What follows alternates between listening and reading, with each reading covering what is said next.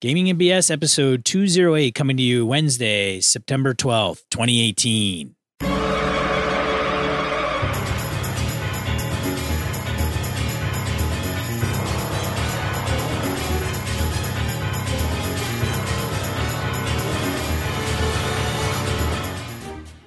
Welcome to Gaming and BS Tabletop RPG Podcast. I'm Sean. And I'm Brett. Welcome to the show, folks. Welcome back. If you've been with us before, if not, glad to have you here. Sean, how the hell are you, man? Brett, man, welcome back to home. Yeah, it was, I just got back from QCC, Queen City Conquest, in wonderful Buffalo, New York. Christine Zach and a bunch of the other guys. Well, it's like the Misdirected Mark kind of homecoming thing, right? They're all in the, in that Buffalo area, so it was pretty cool. So she's a super geek team. A lot of gnomes. Oh, Christ, there were gnomes everywhere. Oh, she couldn't sling a dead cat without hitting a gnome. John Arcadian was there.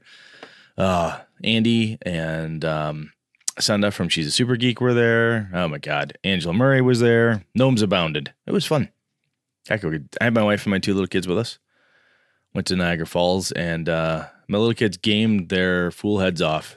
Played Artemis, because the Artemis was set up. They liked that. Mark Napick was there, and he was my kid's favorite captain on the when they played Artemis. They liked that. They thought that was fun.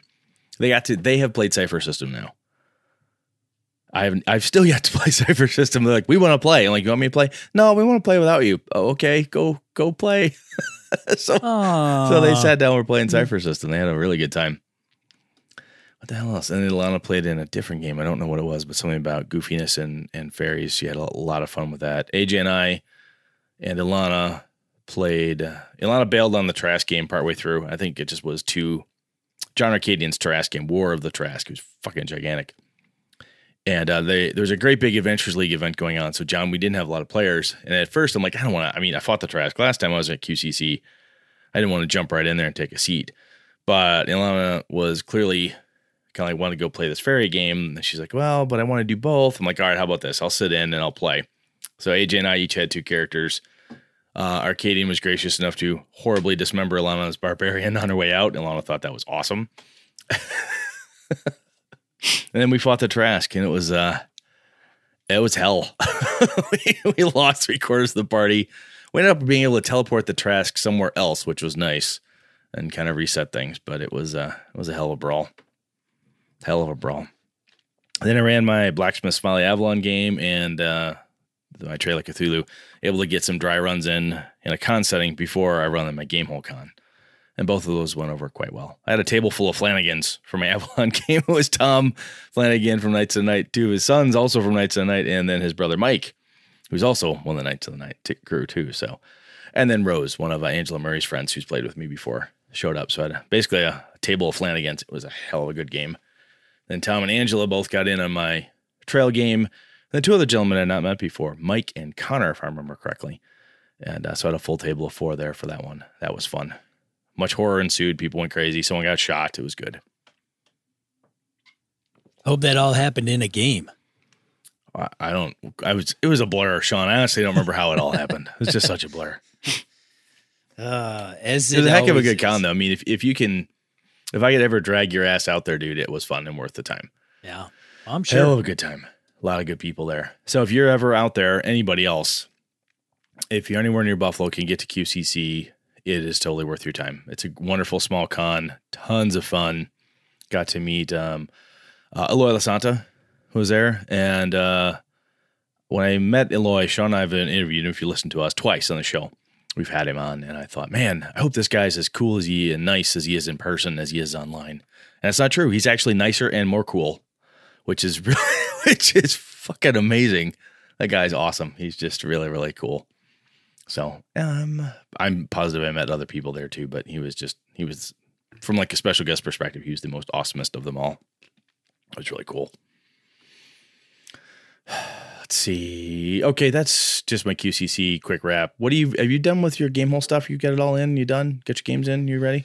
Yeah, I have my game in. I think I am going to run something off grid, and I haven't decided what that's going to be. It's either going to be maybe a Tales from the Loop, Kids on Bikes, or maybe The Veil. I'm reading multiple books kind of at the moment. Even the little Delta Green, I busted out that PDF and started reading. Did Delta ya? Green. Yeah. So Sean is in full gamer ADD mode. Ooh, shiny. Oh my God, look at this. Oh, Ooh, new man. dice system. Ooh, look at that. It's so terrible, ladies and gentlemen. Like, and I have to run Tomb of Annihilation yet, and I bought Dragon Heist. Oh, you did buy Dragon Heist. I did buy Interesting. Dragon Heist. Well, it's the new shiny. It's funny because I haven't bought anything else. Like, I haven't bought Storm King's Thunder. I haven't bought Ravenloft. None of those. Oh, I picked up Harlem Unbound. It was the Did Trail you? of Cthulhu. Yeah, I bought that while I was at QCC. They have that at I'm Bored. Yeah, I saw it at QCC. I'm like, done, mine. It's a really cool looking book. Yeah, it's big form factor. Yeah, it'll go on my shelf with the other things I have yet to read, but it's gonna have some really cool stuff to it. Yeah. Wow, and that's powered by Apocalypse, huh? No, it's not. I thought it was. No, it's Trail of Cthulhu. Oh, that's right. It is Trail Yeah. of Cthulhu. Yep. I forgot. I did pick up in the PBTA world. I did pick up Phil Vecchio and his Ashcan version of Hydro Hackers. Got to support Phil, Yeah. so I grabbed a copy, and it looks pretty freaking cool. Did he run it for you? No, he didn't. He had full tables. I kind of wandered by and like, nope, he's got packed full tables, so I didn't want to muscle my way in there. As long as they're packed with others than Chris or Bob or No, it was a great people that I've not seen play it before. Yeah. Mo Tusno was there. Mo, he was another guy I got to meet. Yeah. The Canadian God of Gaming was there, so that was awesome. He's got his own. Wayne he's got Chang his was own- there too. Oh yeah, yeah. So Wayne now gave me whiskey. Mo's got his own podcast now. Yeah, Tabletop Bellhop. Tabletop Bellhop. He was a cool guy to meet too. And Wayne Chang, I've met Wayne before when I was at QCC 2 years ago. Visionary Comms Wayne. Exactly. So way back in the early days, Wayne was posting a lot and referencing our show. Yep. And then of course he was on a couple episodes again with Christian. Mm-hmm. But yeah, it's always good to meet folks we come across online. And Wayne bought me whiskey, so I love Wayne. Did he really? Yeah, he did. Wow. What Each kind? time he's come into town, last time and this time, I told him, I said, if I come again, you can't keep buying me whiskey, but he's giving me a bottle of Crown every time I've gone, every time I show up. I'm like, dude, you don't have to do that, but it's really nice. That's good stuff. So Wayne Chang from Manifest Zone, if you're not listening to that. Manifest Zone, Advanced Insight, and he's got another one too, I think, where the Dark Sun one. Can't remember what that is. Oh, yeah. Yeah, it was. I'm positive. I am positive. I'm missing people. Camden Wright was there. Met Camden. Who else did I meet? Shit, The list other goes people. on. Yeah, The list goes on and on. I don't have time to list them all, Sean. that's right. We got a show to do. Evercon.org. We're going to jump over there. So we're still open. I found out, I completely forgot this. John Arcadian, speaking of special guests, went, so how come I'm not invited to your con? I'm like, John, it's in Wausau, Wisconsin. He goes, I know. That's where my mother's family's from. I'm like, oh my God, that's right. He's like, it's an excuse to go see family. Oh, I'm yeah, coming. well, I'm like, you're goddamn right you are. well, So come hopefully, on, John. hopefully we can solve that and he'll bring us Trask and beat the hell out of some people in central Wisconsin this next January. That'll be fun. I would be interested in meeting John. I don't interact with him a ton online. I have been given strict orders from just about everybody I meet that you are to get untold volumes of shit for not attending my convention yet. Oh yes, of course. I know. That's going to keep happening. I know. Oh, I absolutely, man. I'm sure a lot of people like, what the hell? What the hell? Some friend you are, asshole. I know. That's yeah, I know. I get it. Guys man. like me are thinking that. Yeah. I get it. I totally get it. Trust me, I get it more than most people have any clue. Oh, I know you do. I really do. Because I live in an industry that is like that. Yeah, like, I know. I do it I good know a lot naturedly. of- You actually live at your industry as people who aren't kidding when they tell you that shit. Yeah, no, I understand. Trust me. And I deserve every piece of shit that people will give me for not going to Brett's Con. I totally get it because I work in an industry where I've done quite a bit of few for other people and they're yeah, I get it. Yeah, it's okay. Yeah. I'll cry a little bit off mic, so it'll be fine. Well, hopefully, I mean, yeah. One of the things that is a pain in my ass is that I've got a dog, I've got a pill, and I'm the only person that can do it. Otherwise, I would have went out to Buffalo or I would have went out to Connecticut. Like I have relatives out in Connecticut that had a That's right. big big family deal, and I was not able to go because my dog wouldn't get his heart medicine, and my dog needs heart medicine. So commitments. I know that's kind of weak. Pets are tough, dude. It's like pets and kids, man. They make things hard. People are like, well, just board them, and they've got people that can pill them, and you get, all this stuff. A vet can do it, and blah blah blah, or whatever. It's not that hard. And I'm like, the last time we went to Gary Con, Brett, it was a fiasco. My dad and yes, he survived, but they were hiding treats and pills and treats. They were just like, he was spitting them all over the place. He was just a big pain in the ass, and yeah, that was short. Dad's not here. Fuck you guys. yeah. I just take that guy's mug and I'm like, here, I'm gonna stick them down your throat. You're gonna like these pills. They're gonna save your life. God damn it. Oh well. Yeah. So I Joys get of it. Pets. Yeah. So January, yes, I plan on getting there. Maybe I'll bring the damn dog with me. Who knows? Just one day. Show up on Saturday. Best day. Oh, I'm with you. I'm totally with. Trust me, dude. Totally with you. I know. But that's the this month's pound of crap for Sean. GameholeCon is fucking, dude. That's gonna be here. Like, hey, right Matt quick. Mercer. Oh my God, Matt living Mercer. under a rock, man. Matt Mercer is going to be at frickin' GameholeCon. They happened to land him, and then so without us reading off the details of how it's going to work, we're going to summarize this in a nutshell. Is if you are going to GameholeCon, you are probably on the email list. If you're not on the email list, get on that. If you're interested in coming, if this is a draw for you because you want to meet Matt or what have you, then great. Because event registration is already out there and they make guests run events, Matt is running an event that you can actually partake in, and he DMs. You put in $25 to get in that event, and it's a lottery system. So yes, you are having to pay $25 for a chance to play with Matt. But that's kind of like the Dungeon Bastard did. Oh, he might have. Yeah, I'm just saying. I remember you and I on the panel for the Dungeon Bastard that time when he ran kind of a charity-ish thing. So Dungeon Bastard did that, but it was more. Well, it's different. It's different but similar. It's different but similar. So if you do not get into Matt's game, your $25 will go to charity, like straight to charity. Alex and the Gamehole guys are not taking any of that money. They usually have a charity that they pick out for every year, every convention, and they donate, money from these games. There's also Extra Life that's going on. So there's some live streaming that's going on for Extra Life. So Satine and those folks and Rudy Rutenberg were involved with a year or two ago. So yes. Matt Mercer, that's going to be chaos. So he's running it. He will be participating, I think, in Chris Perkins's Extra Life game, and that should be streamed. So even if you can't make it, what's that? They did that last year. They did, yeah. So Mr. MC. Yep. Yeah, shit. I pulled that up. I'm like, oh my God, I'm out there. Oh my God. I wish I would have that. That was terrible. I was nervous and shit my pants. Had I prepared, I wouldn't have been a big deal, but oh my God. Yeah. But anyways, so yeah, that's the latest, man. So Ann Watsy posted Gamehole, like, hey, here's everything we got going on at GameholeCon. So they are getting quite a bit of industry exposure from some of the heavy hitters. Now, it's not just a D&D con, ladies and gentlemen. So if you want to bring games that are independently published, small form factor, storytelling games, we got people that are running Fiasco. Jim Fitzpatrick is running, I can't remember the sign language game, like the sign. Oh yeah. Yep. The silence game where everything is spoken and you can't talk.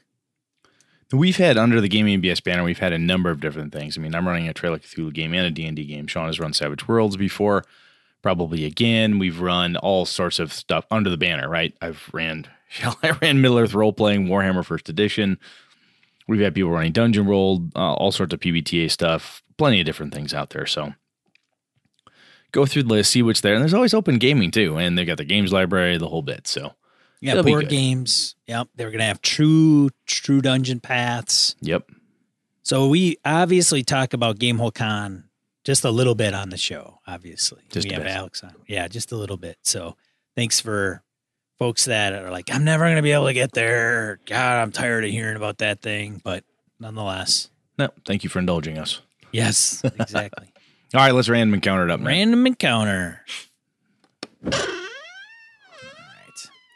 So we got quite a few random encounters. Some are referencing relatively recent episodes, and some are going back on a couple. Nonetheless. Why don't you start, man? I will start, Brett says. He defers. Brett, you have the initiative, and he defers. I do. I take 20. I'm just waiting. Your delay. I reset my initiative. I see. Email from Thomas Hook. Hello, my dude and his holiness. Well, thoughts on episode 207. I feel that having a player describe the death of a PC is a great way to keep players in the cooperative ownership of the story. I try and use player descriptions whenever I can fit them into the game session. I will often ask a player to describe a random tavern the PC's just walked into, or maybe ask a player, how does the leather shop look on the inside? I find this really keeps players engaged, and it also gives the players an outlet for some of their creative ideas. I find with a little note-taking, it's pretty easy keeping track of the descriptions. I also use a voice recorder during the game sessions in case I need to go back and refresh my memory. I started using the recorder just recently, and it helps keep track of things that I was too busy to note down. Plus, it's fun to download the file on my computer and make sound bites of funny things that took place during the session. Sometimes when the party meets NPC, I will ask a player, hey, how do you know this guy? This will most often catch a distracted player off guard and helps bring them back into the story. Some players say yes, and then I follow up with, what's his name? Well, my bad. Okay, what's his name? I find that most often I still have to provide a name for the NPC because most players just say, and give up with a chuckle, which is, that's even harder for that's just as hard for DM sometimes. Like, it is. I do that quite often. You do that on the show. I do indeed. Some of you have witnessed this. You do run the chance of having an NPC with the name of Shits McCheese or worse, but this just adds to the fun for most of the players. Oh, that's my next player character's name. Shits McCheese. That's Shits great. McCheese. I usually don't do this with NPCs that have a big impact on the plot, so no one has to remember a weird name for very long. I also play in a group where the DM often asks the player to describe the killing blow they just landed on a monster or NPC. Some players really get into this, and some are more like, meh, it's dead. I feel everything we can do to have the players add to the story is good, as long as we are not causing chaos for ourselves as DMs. DMs shouldn't try and incorporate things that make them feel out of control or overwhelmed. Sometimes just managing a group of rowdy players and keeping the story progressing forward is the best we can do as DMs. I also give death roll descriptions like, on a fail, it could be, you see a white light getting brighter, or maybe when they make a save, it's as if you can still hear the voices of your friends in their struggle to stay alive. I do this more to keep the player invested in the session instead of losing interest in the game with thoughts like, what class will I make next? I wouldn't have an issue with a player trying to do something as he fell from the killing blow, as long as it was within reason. This could add some interesting role-playing aspects to the game. Until next time, keep the player characters balanced and the players off balance. Thomas at Beholder's Horde. I like that. Thank you, Thomas. That's good stuff. Yeah. Thanks, Thomas. The killing blow versus the, oh man, it's dead and all that stuff. I think that's really cool. And that idea of keeping people engaged right up until the last bit instead of like, crumple a character sheet and, well, what am I going to make next type of thing. I think there's kind of trying to keep everybody engaged all the way to the very end. That's worthwhile. That's very worthwhile. All right, what do we got here? We've got Bill Durfee next. He emailed us. Bad dice roller. Bah. Yeah. Ever been an elf that succumbs to a sleep spell? +5, save failed, and 95% magic resistant. Snore. I've had a few characters die. It's nice to go out heroic. I think of Hudson in the Aliens movie. You want some? Oh my God, I remember that guy. My favorite was my fighter protecting a spellcaster, carrying my ashes to the lake of fire. Awesome topic. There's definitely some really horrible deaths that have occurred in role-playing games. You know, your classic D&D ones, you get turned to ash or whatever. And yeah. Yeah, there's some back in the day. There are times where you just are a victim of crazy circumstance, which really sucks. Like it's instant super tetanus. Save or die. Yep. Fail a save, you're polymorphed, you know. A Bodak looks at you, die. Damn it. Yeah. Catavlepos looks at you, damn it. Yeah, and I don't, it's so funny. I really, really wish. Now, nostalgia is kind of good and bad for some people that love it, great. But there is something to be said that I would love to have recorded some of our D&D sessions and then play them now. I would just see how horribly bad they are. Oh, my God. It would be hilarious. It would be too funny. And how did you survive? Okay, you're in, this is the Hall of the Medusa. Like, what breaks would the DM give you in order for you to even come close to surviving? Exactly. I don't know. Anyways. You want to continue with the next one? Yeah, that was pretty short. Yeah. Blake Ryan wrote in, and he said, last moves about character death. My Pathfinder game was not working. We agreed to have a last battle to tie up the plot threads before starting a new game. The party managed to knock a few mind flayers off their brooms of flying and zoom up to their mothership, which was the Yamato, a.k.a. Star Blazers cartoon. The Tarrasque sitting on deck charged. Two of the party died straight away. The other two had lost most of their hit points. They looked at each other, and one broke their staff with the Magi, while the other one shoved a bag of holding into a portable hole. They timed it to happen within the Tarrasque's next lunge. They argued that, for a microsecond, they killed the universe. So they got enough XP to become gods, and thus actually did not die. I called BS. Good job, Blake. He's on to more serious games. Urban Shadows, powered by the Apocalypse modern supernatural game, as an end move for each playbook. Examples. When you die, each character chooses whether your death inspires or corrupts a part of their being. If it inspires, they erase a corruption. Advance they have taken, if any. If it corrupts, they immediately take a corruption advance. When you die or retire a character, anyone in the scene you wish to protect escapes and reaches safety, no matter the odds. Keep the dice warms, the zip-zaps rolling, fellas. Huh. That's interesting, Blake. Yeah. I like that idea of when you die, anyone else with you gets a little bit of a say.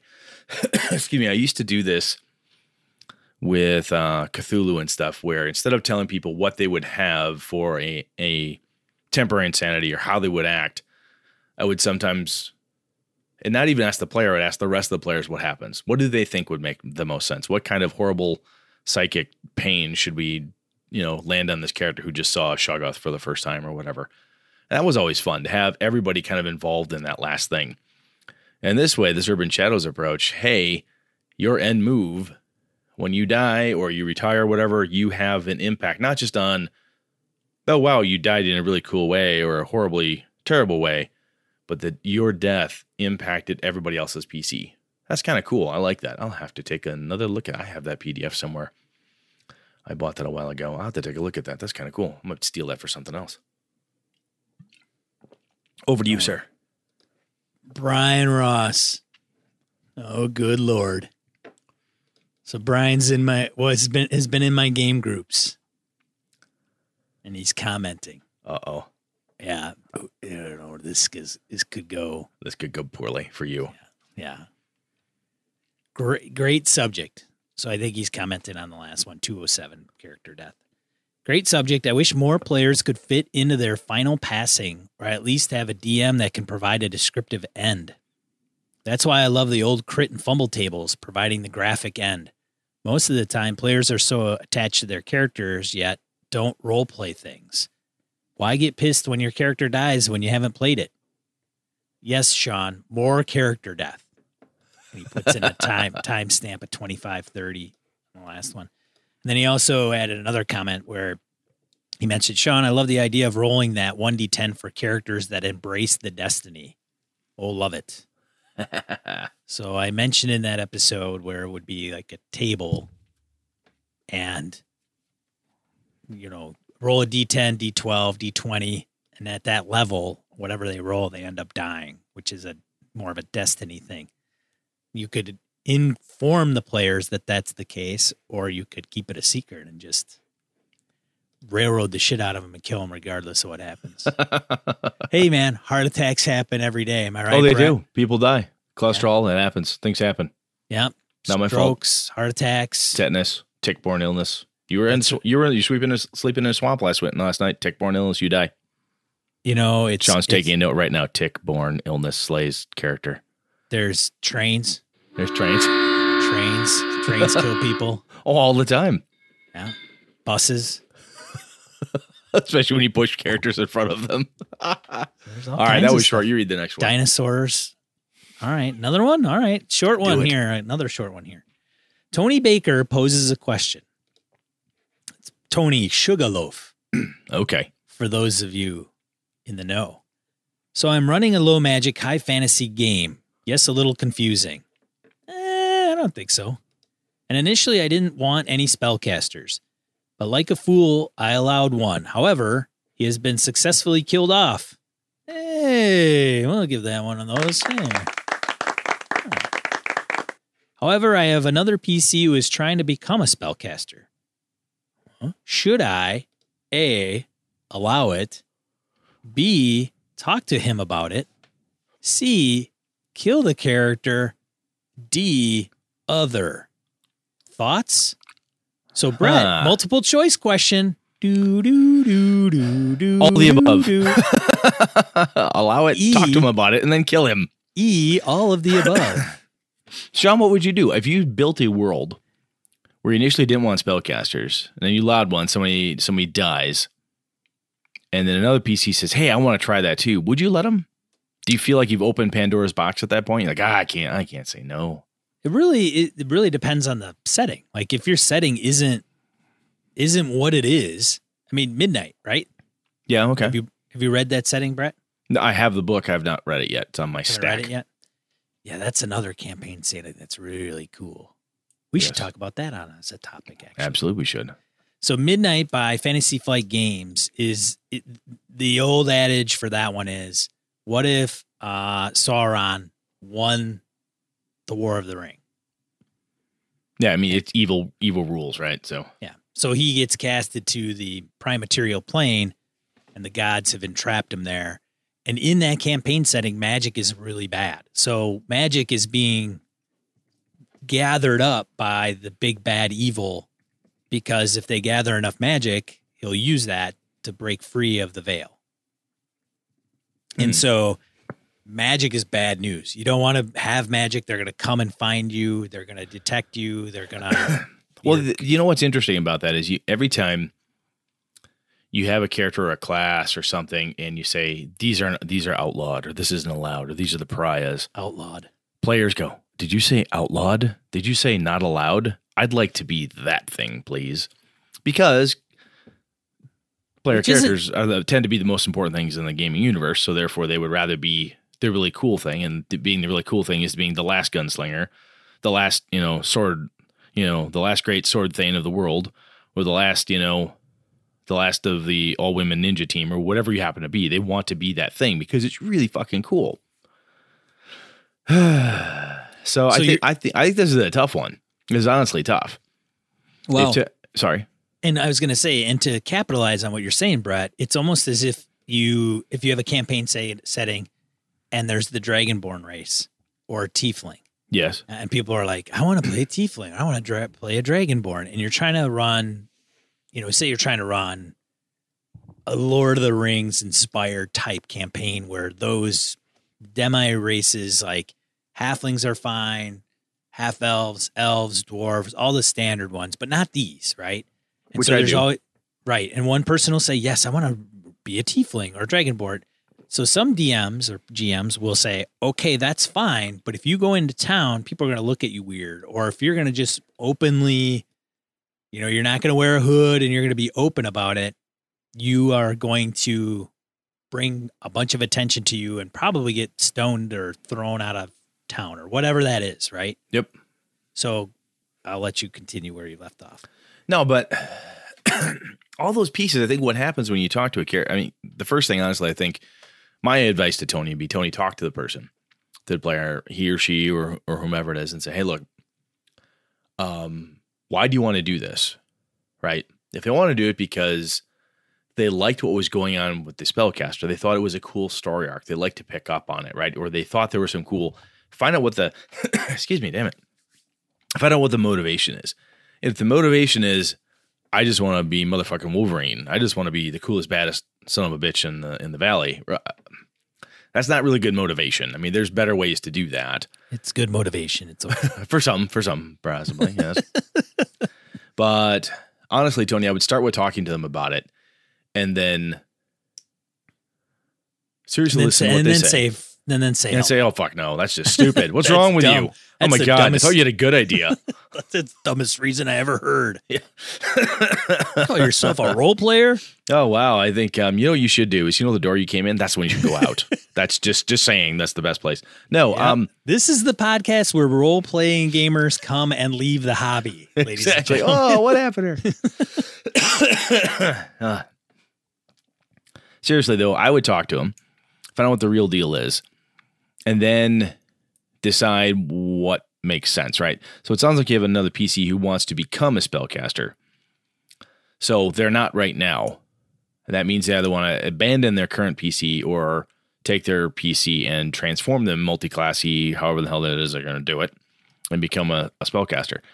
You could do the I'll allow it, but all of these horrible caveats and all these horrible things will then occur, or you'll never get higher than level 1. It'll cost you 10 times the number of experience points. You can ladle on some horrendous levels of difficulty to actually do anything with it, which I think would be totally legit. Excuse me, because the main thing you don't want to do, in my opinion, is wreck the flavor of the setting. Because if you start compromising too much, then it gets ugly. And you don't want to do, as Sean was alluding to, where you say, well, you need to go hooded because you're a dark elf, you're a drow, and people act poorly to you. Well, whatever. When does that ever really happen? Because half the time, everybody forgets I'm even a drow. Ha, ha, ha. You really, whatever you do, if you choose to allow it and you say, hey, these are the penalties, and people try to stone you, they'll try to burn you at the stake when they find out you're a wizard, you have to seriously fucking follow up on that. If that's really how it works, you've got to do it. If you're like, wow, this is miserable, you get to look them right in the eye and say, I told you it was going to be miserable. Did you think I was kidding? My buddy Nick's Star Wars game, my buddy Zave wanted to play, excuse me, a crazy hardcore cyborg type of thing, like so heavy, damn near all-in robot. And Nick went, all right, doesn't really exist. I will make you a thing, and it will be incredibly difficult. And he has yet to bend from that. Every once in a while, Zave's like, but I really liked it. Nick's like, nope, not possible. Nope, it's not allowed. Nope, you'd have to do this. Well, I want everything. You can't have it. No.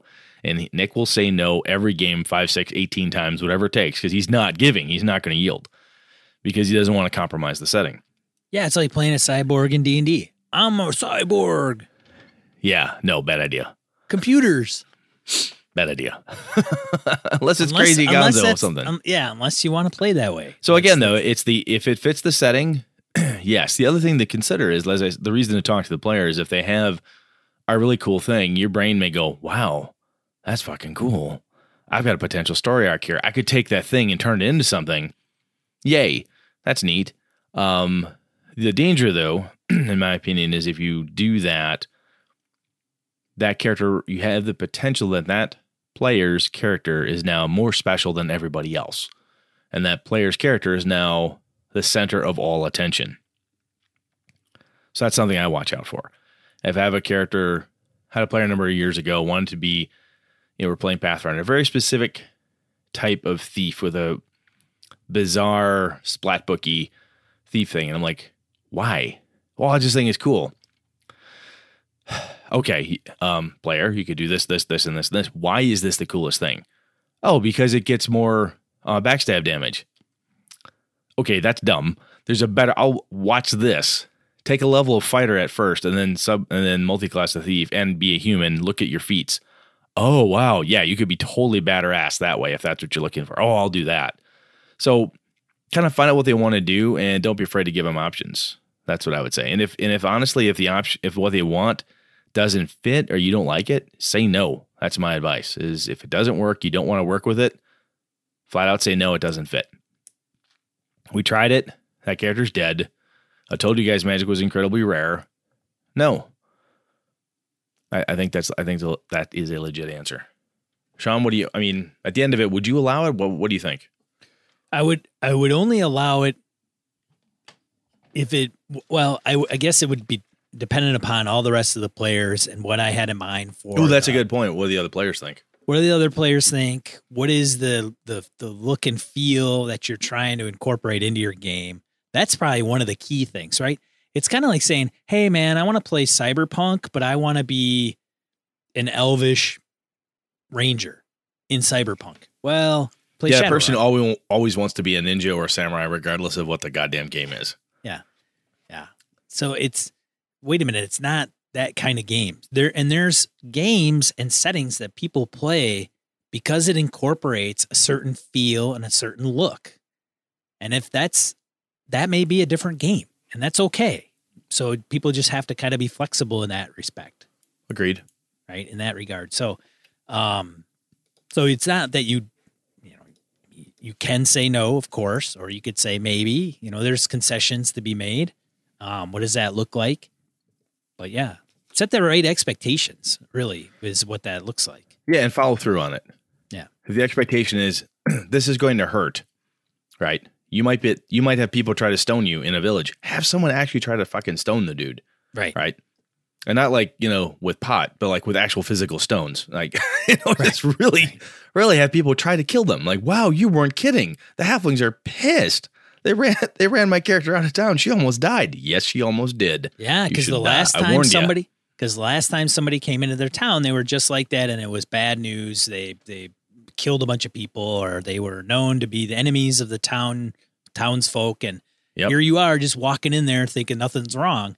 Well, you've brought some baggage, and guess what? You have a choice. You can either leave or you pay the consequences. So I think, like, going even to that, Brett, if you want to say, okay, that's fine, and you want to give the character you're giving them a warning, like, hey, this is kind of the deal. And then if they want to continue to do that, you're giving them a choice. So they always have a choice. Yep, you can play that thing, right? But I'm letting you know you're going to run into some issues. So then when you run into those situations, you could be like, well, here's one of those choices. You can either go into town or you could potentially get killed. And don't be afraid to remind them that the other players may grow to resent you and your character. Yeah. I mean, because that person has the potential to be a huge spotlight hog. Yeah. Well, I can't go into town. We can't do that because someone might accidentally throw a rock at me. You fucking picked this character on purpose. God damn it, Becky. Why don't we come on? Let's go. Let's play. You've got to, again, ask all those questions, make everything as clear as you possibly can. And sometimes the easiest answer is just, no, it doesn't fit the setting. Yeah. I tried it and I don't think I want to do it again. It just really doesn't fit the setting. Let's move on. And that's totally fine too. You'll have to let us know which route that ends up, Tony. Yeah. Like, hey, writing back in on this ordeal I had back in episode 208. Let us know if you allowed it or you didn't allow it. And then if you did allow it, or the repercussions, if any. That'd be interesting. It'd be interesting to hear. Yeah. So Mike P emails us, apologies if this has shown up as a topic in your backlog. Let's say that you, as a game master, are trying to keep a campaign on track for a set number of sessions, and you run into the issue of having to end a session mid-scenario. Ooh. All right, so he says session, not campaign. Despite this, you know the player's goals moving forward and feel that it's okay to gloss over the rest of the scenario for the sake of setting up the next one, thus keeping the campaign on schedule. Okay, so everybody follow this situation? Question, the first one, is this considerate to the players? And then the second question is, how can this be done without sacrificing player agency? Thanks much, and as always, keep up the good work. So Brett, I'll pose it to you and let you ramble about the first question he poses is this considerate to the players? Have you ever, well, first of all, let's back it up. I'm going to put on the Brett shoes. Yeah. Brett, have you ever done this? Have you ever done this, Brett? Hey, Brett. Yeah. Let me ask you something. So in your games that you run, have you ever come across this situation where you've run out of time in a session and you need to wrap it up because you want to keep the campaign on track? Let me think about this. I want to say it depends just because I got your shoes on right now. It just feels so natural. See how easy it is? It flows. It just flows right from the shoes to the tongue and out. It just doesn't matter who's moving forward. Feels okay to gloss over the rest of the scenario. So he's got, hey, I'm going to run a 4-session campaign. And after those 4 sessions, it's going to wrap up. This is kind of how it's going to flow and everything's going to be done. So he runs session number 2 and they're running out of time. They didn't get to the big bad encounter maybe at the end to wrap it all up. And so he narrates that end is what I'm guessing, right?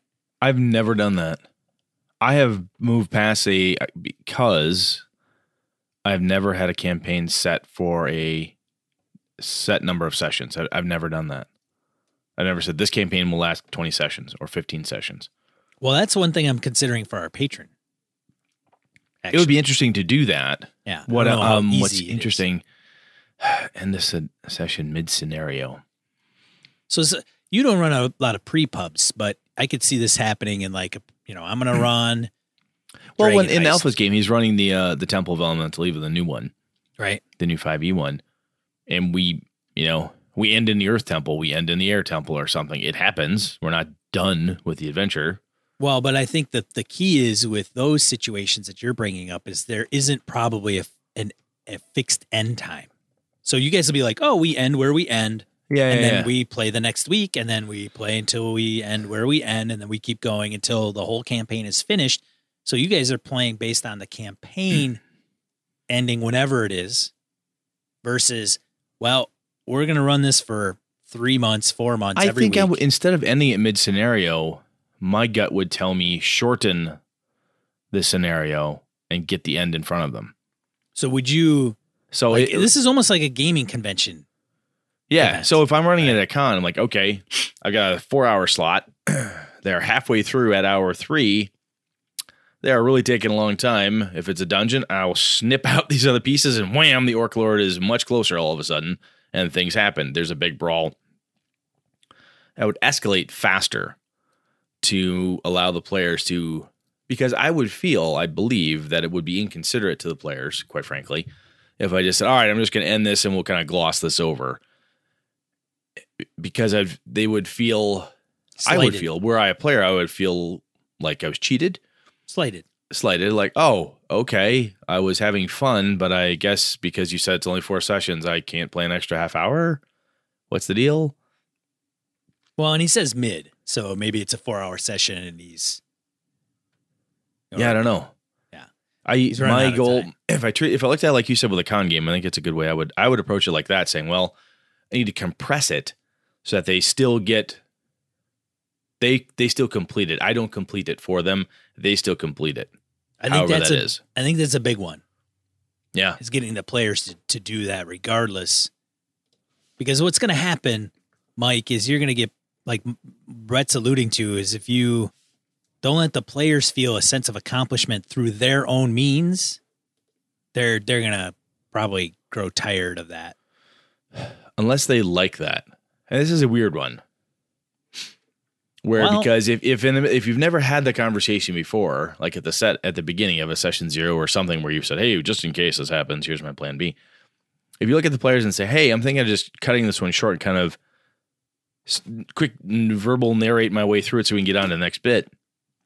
The players may be like, well, so what if it goes an extra session? Why do we have to just go 4? Can't we go 5 sessions? I don't know the full pieces around this because if Mike was here in the room, I'd be asking a lot more questions. I'd have more data to work with, right? But based on what we have here, my thought is compress it, don't gloss over it. Because if you compress it, to your point, the players will feel like they've accomplished something and they won't feel cheated, slighted, or that agency is yanked from them and that the scenario didn't matter. the outcome really didn't matter, because what matters is getting to the end of X number of sessions. Right. Which is not that prioritization is not going to sit well. Like the priority is to get through this session or to get to the story. Yeah. But not through the players. Especially, actions. I mean, if you're playing a game, let's back on D&D again, and 3 of the 5 players die, the dice went bad. You might not get to the end of the scenario. You might have to compress things or change it or something. And, or they're doing really well or whatever. So my advice is compress it. Don't gloss over it because of everything we just talked about. Player agency. I don't think it's very considerate in my opinion. I mean, somebody out there is probably like, oh, Brett, you big pansy. It's not that big a deal, but you read a lot online about game masters that sit down and run their story, not their game. Oh, right? They're there to tell you a story, and you're just hey, I got it. This is what I'm doing. I'm going to run a 4-session campaign, and this is how it's going to start, and this is how it's going to end, and you guys are just going to be along for me to convey my story. Well, I would say I don't think Mike is not. Mike's not saying he's the that. one. Mike's not saying he's the one running this, but I would assume that if Mike is running it, Mike would not be trying to railroad people through. Like, hey, I've got a beginning, middle, and the end. Buy a ticket. Get on. I mean, that to me is the epitome of railroading. Oh yeah, and I think that's kind of that's the feeling, right? Railroading is bad when there's no agency. The scenery sucks, and there's no opportunity to do anything. I can't even move from one car to the other on this fucking train. I'm just stuck here. My choices don't have impact. Yeah, my choices do not matter. Right.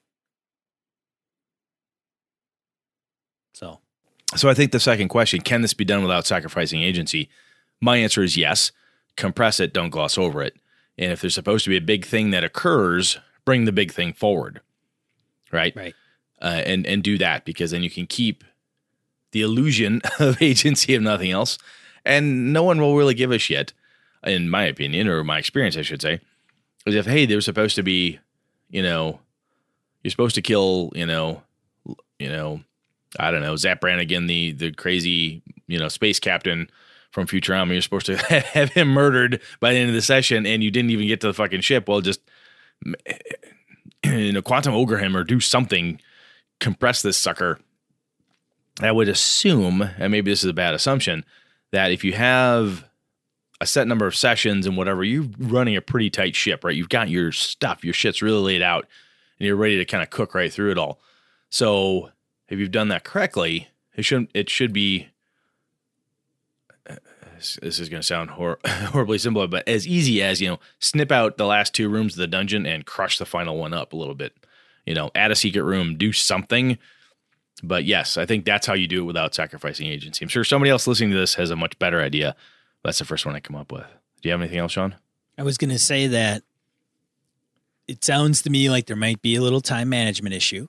And I think that's what Brett's saying is how to fix that is to compress it, skip a couple encounters, get the last one moved up in the timeline, which is, that's pretty, game con session, 101. And when you start looking at time and crunch and where you are, I always think to yourself, I don't know if you're doing it, Mike, or if somebody else is running this game, but if you're running into that issue, I think players take much longer to do anything than anybody realizes. That's a damn good point. I ran a game, and it's a scenario that's a precursor to Tomb of Annihilation. And literally it's supposed to be a timed scenario that's supposed to take 2 to 3 hours, literally, where they're on a mission and they're a team that has to raid something, and then they go. And which rockstar laser focused group of gamers did you find? Right. And jokes aside, raid, it's hard to be.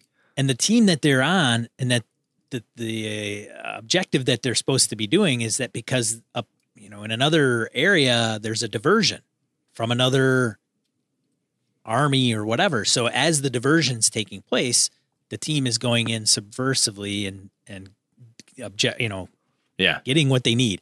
And so that, diversion that's happening on the surface with another army isn't going to be happening forever. It's timed. Like they want to get in there, create the diversion for you, and get the hell out of there. And as time goes on, more people get killed. So they need to know that you've got what you need and that you're getting out. It was 2 to 3 hours. My group did 6 hours easy. 6 hours. Well, I'll tell you what, the other thing that you said there that ran this to me was that because if it's a campaign and instead of compressing it, that session, you can actually compress the next session. You could start out differently. So you could start the next session, finish up the old one, and snip a bit farther down. Right. And move the timeline up. So like if you've got clocks running, like, hey, the bad guy will, blow up the castle at this time, or he will annihilate the space station at this movement, or he'll blow up the planet because Galactus is in town. You can advance the clocks rapidly. You can right. up that whole ante, but take the existing session, let it bleed over, if you will, to the next one, and speed those pieces up. Sometimes that's actually potentially easier, I think, because that gives you enough time between when you end that session that you're in right now that I should drug on, and the next one is to figure out, okay, how the fuck am I going to fix this? What I'm going to do? You got a little bit of time to drive to work, listen to a decent podcast, probably somebody other than us, and figure out how you want to do things. Or, where's a better place to cut stuff? And maybe, hey, they're taking a really long time getting through this particular component. Well, Baron Von Badass, and, he's going to show up sooner. Or the Dark Queen is going to arrive faster because you're taking too long. So, the Lich Queen arrives, or whatever bad thing happens, and they're there. You can speed things up next time. You don't necessarily have to do it that one. Then they feel like, I think the potential is there that, oh, fuck, we took too long, and taking too long has consequences because the world just keeps on moving. The clock just keeps ticking, and it doesn't matter if it took us an extra 6 hours to get it done. Oh, shit. We probably shouldn't have dicked around and talked to that hobo for the last 15 hours. We probably should have went after Dracula. God damn it. So that's another thing I think that you could do that wouldn't sacrifice the player agency, but would help you keep you on track for your limited number of sessions. Just a thought. Anything else, Sean? No, that's a good one, Mike. Let us know how it ends up happening. Like what avenue said GM takes, and what that looks like. We'd be interested to know about that one too. Absolutely. Yeah. Yeah, so this week, that's all we wanted to talk about, is cover some of the interesting emails and comments that were written into us. Thank you to everybody that's done that. We appreciate it. We love that stuff. We like the posing of the question too, because it gives us stuff to ramble about. Well, not only that, it's interesting to see what other people are running into. Right. Because yes. like Passwald's question, I've not encountered it quite like that. So I don't know, again, we're making assumptions and guesses based on other details behind it. And Tony Baker's question, like, I've been there, but it's a poser, man. How do you do those types of things? So very interesting. And as always, the men and women and folks who listen to us are quite amazing, and you all are way smarter than we are. So thank you again for all of your input. It's really, really cool. Lots of different creative, what do they say? It's kind of like the mastermind group, right? Yeah. Mastermind. If you're familiar with a mastermind group, it's everybody comes together and they just share different ideas, and through those different ideas, you can accomplish things that you might not have been able to as an individual.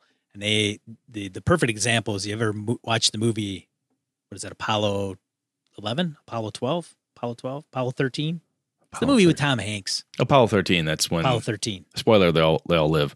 Yeah, well, but it's a shitstorm. Yeah. So what happens is they get everybody into a room and are like, okay, let's everybody get into a room and think about how we're going to fix this thing. And then all these ideas come from a group, and then they have more ideas to choose from.